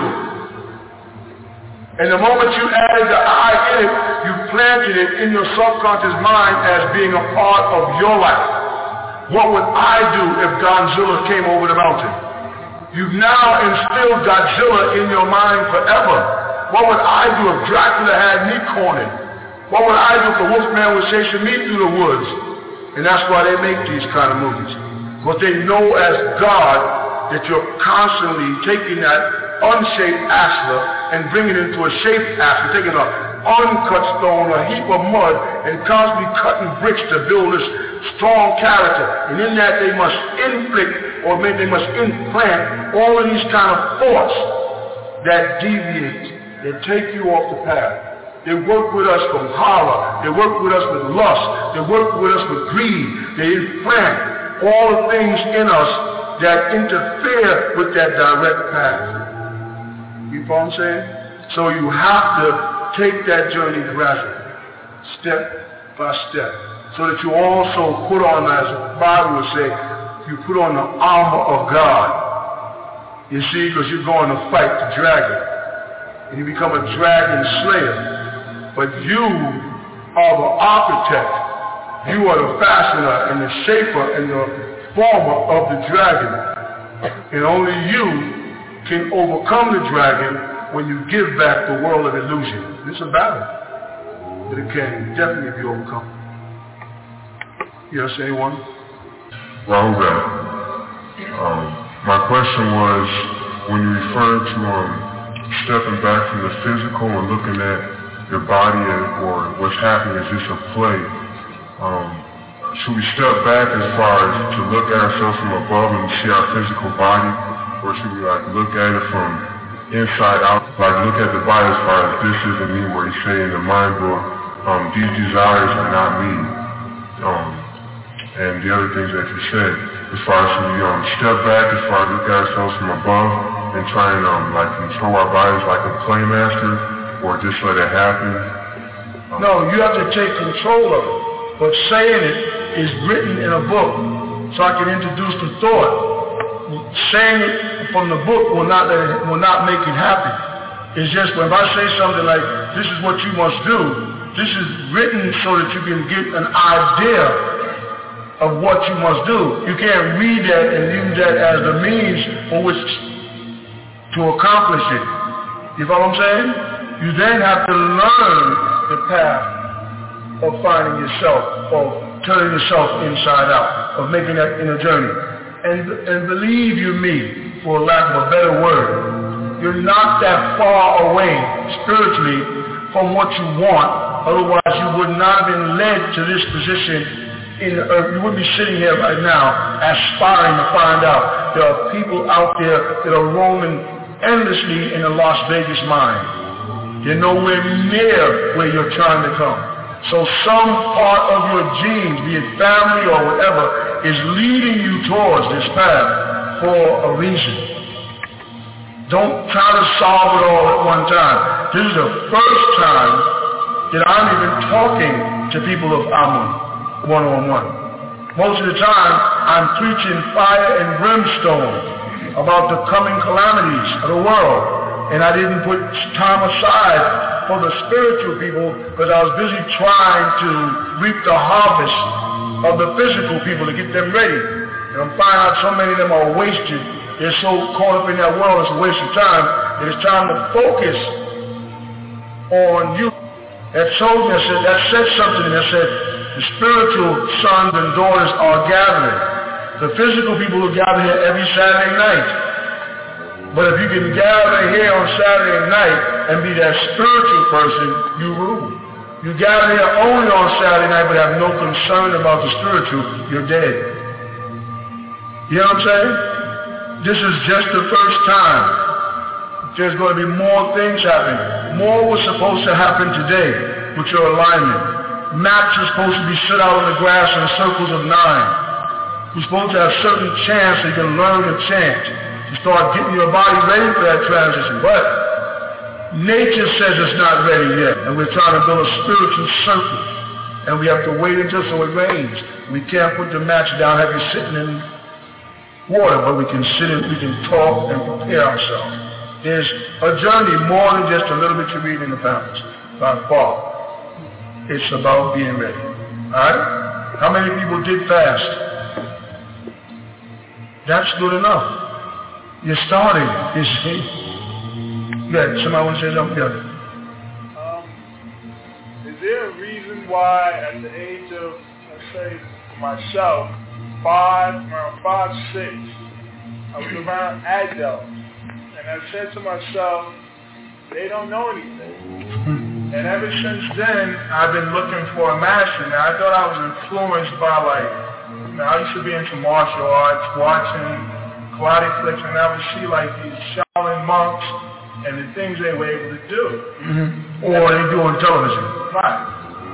Or what they do on television. Right, because you haven't seen none of them do it in reality. No, I'm serious, because I studied martial arts many years too. And you go all the way over there, you don't never see none of them jump up in trees that are 30 feet tall. You only see them in Bruce Lee movies. And when I went over there to study, I wanted to see them do the things that I saw, catch a bullet in your hands and all that kind of stuff. I was told that's not real, that's a movie. After I paid the flight over there. And so, within me, I said, well, wow, why is it that all these people around me don't really seem to know anything? So, from that point on, I started on my journey searching for a master. Spiritual master. Spiritual master. Right. Because you are a master. For a spiritual master or God, as you said. And so, boom, at the age of 19, I stumbled on to you. No one told me.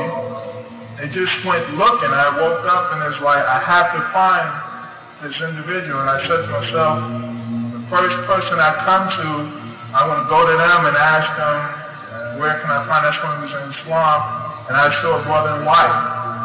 And I said, well, where are you guys based at? And he told me, Bushwick, Brooklyn. I said, fine, how do I get there? He told me how, and I went there. And I said, how do I learn? How do I become a part of this? What is this? And they laughed kind of. They said, don't you know what you're getting into? I said, well, no, but I know that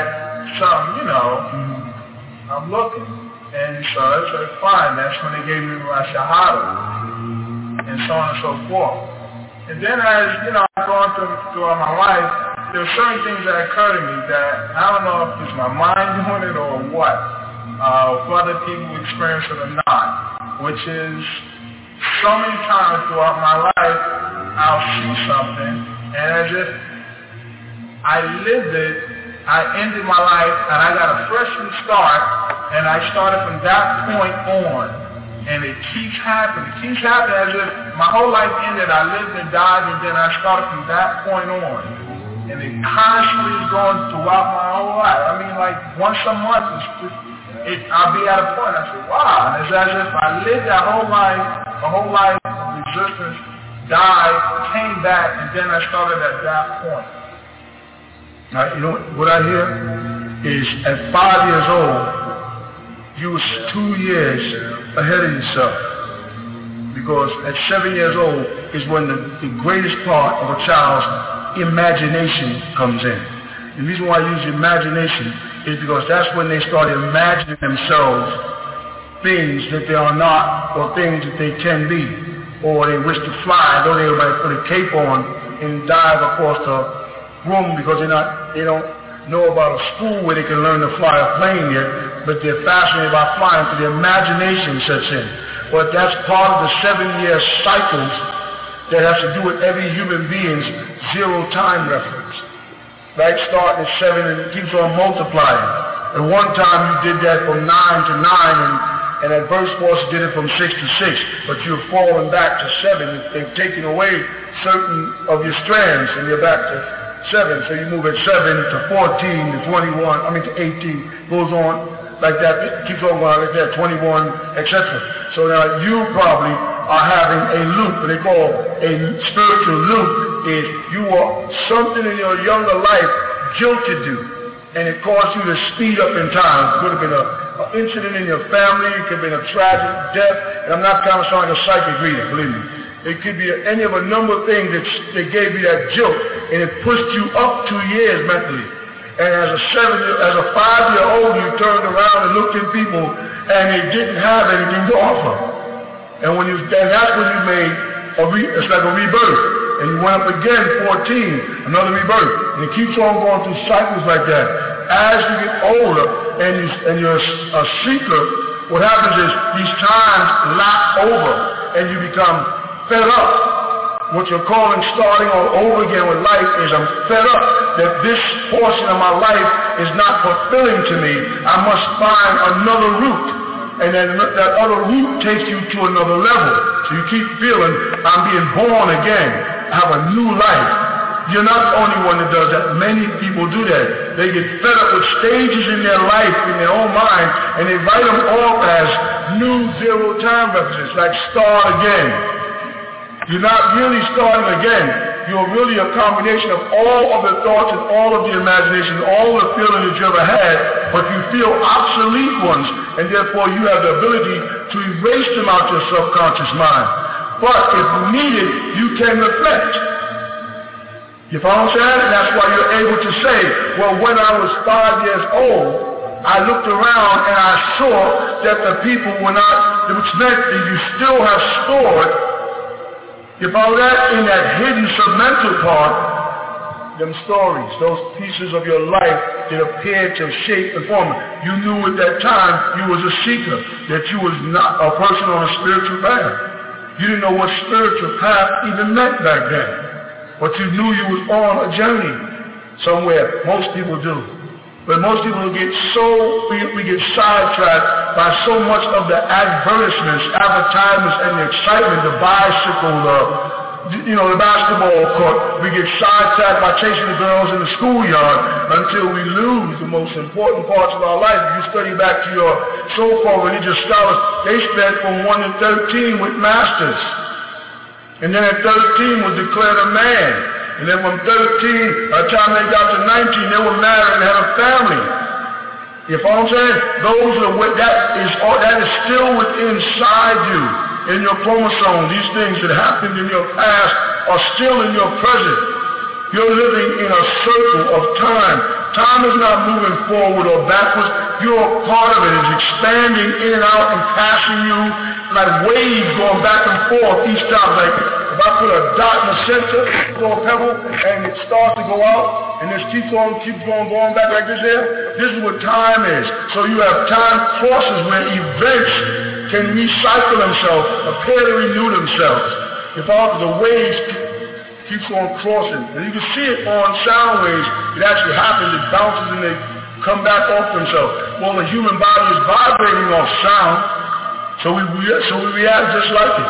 And all our thought patterns are sound. They're light. In order for them to become emotions or energy in motion, they work that way. You see? So don't feel like you're a stranger. The strange part is over because you was on your way to find a spiritual master. And it took you down many schools of thought, all which are beneficial to you.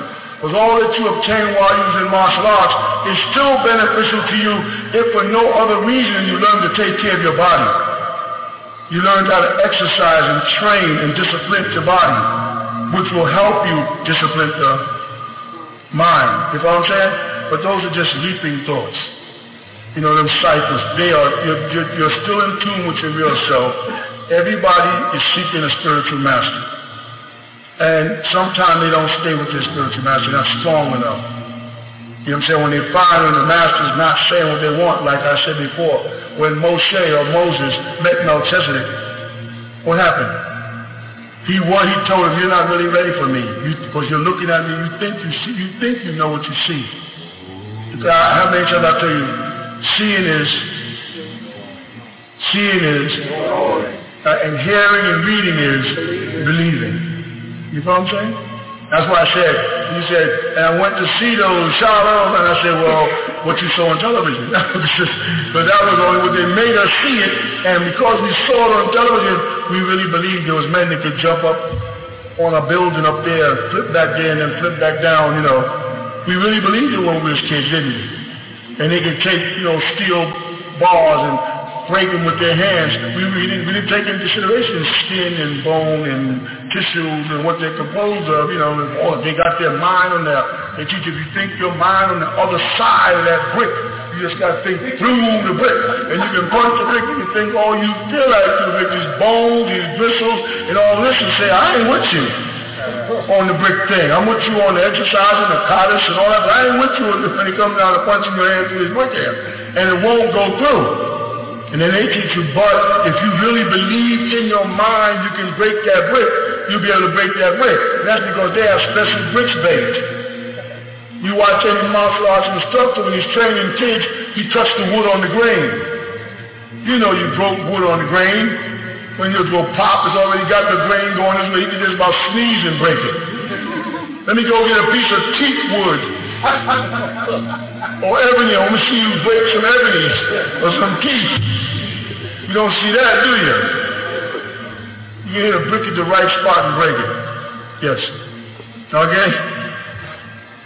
This is the last question, because I know you're out there online. All right.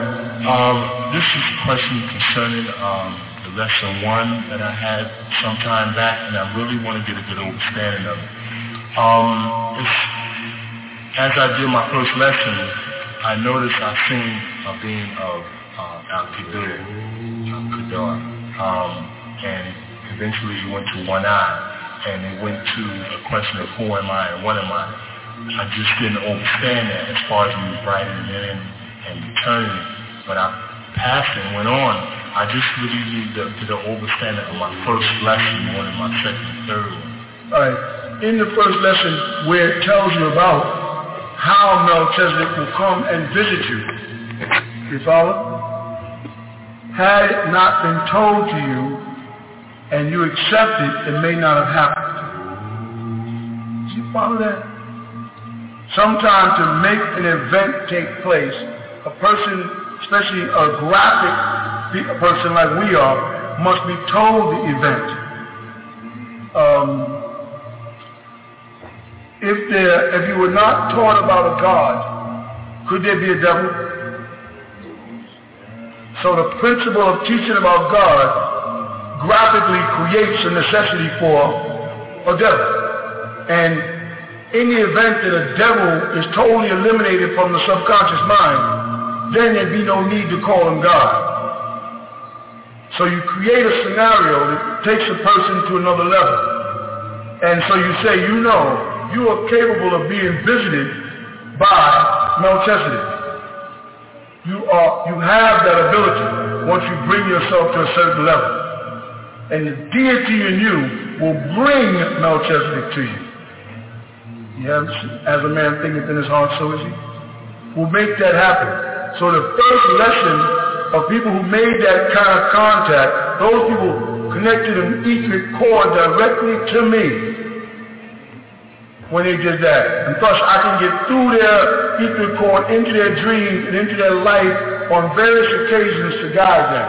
Those who blocked it because they didn't believe it possible did not allow me to make that etheric connection to them. Thus, I can't get through the etheric cord to make contact with them on a spiritual level. I only meet them on the physical plane.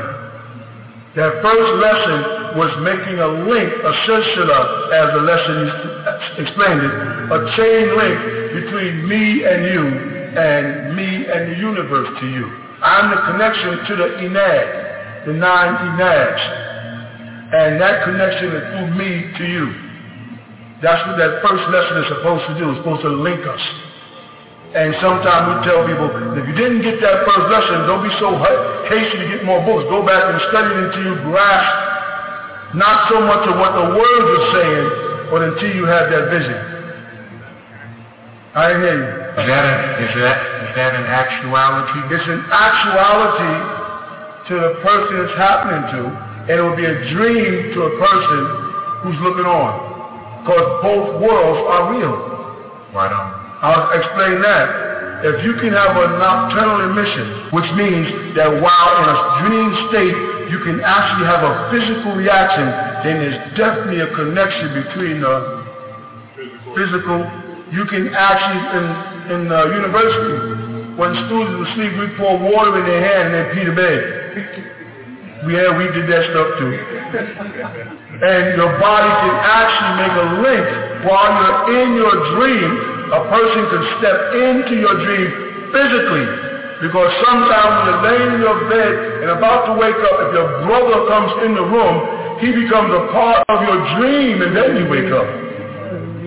This is not so that only a spiritual being can do it. There's a doorway left open for beings to get into your dreams if you welcome them. And if you don't welcome them, but the hippocampus area of the brain starts to hallucinate and you start bringing things into your brain that you don't want there. And they traumatize you, chase you, and you wake up in a what? A full sweat. How come your sweat glands is activating if it's all imagination and no reality?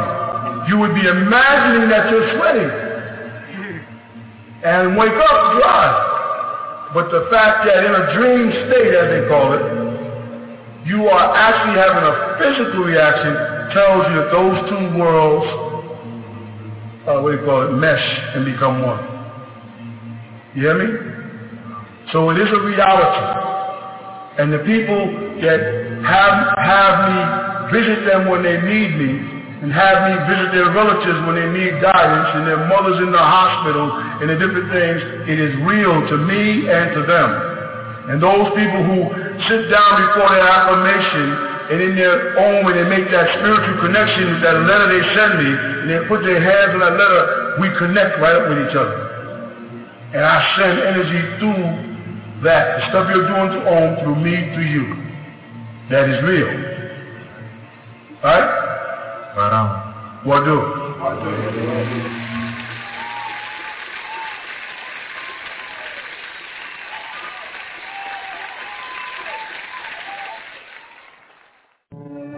نشهد أن لا إله إلا الله وحده لا شريك له الحمد لله رب العالمين الحمد لله الوالي الكريم وصلى الله على الأنبياء أجمعين والمسيح والمهدي والمجدد لمن مرسلين أما بعد.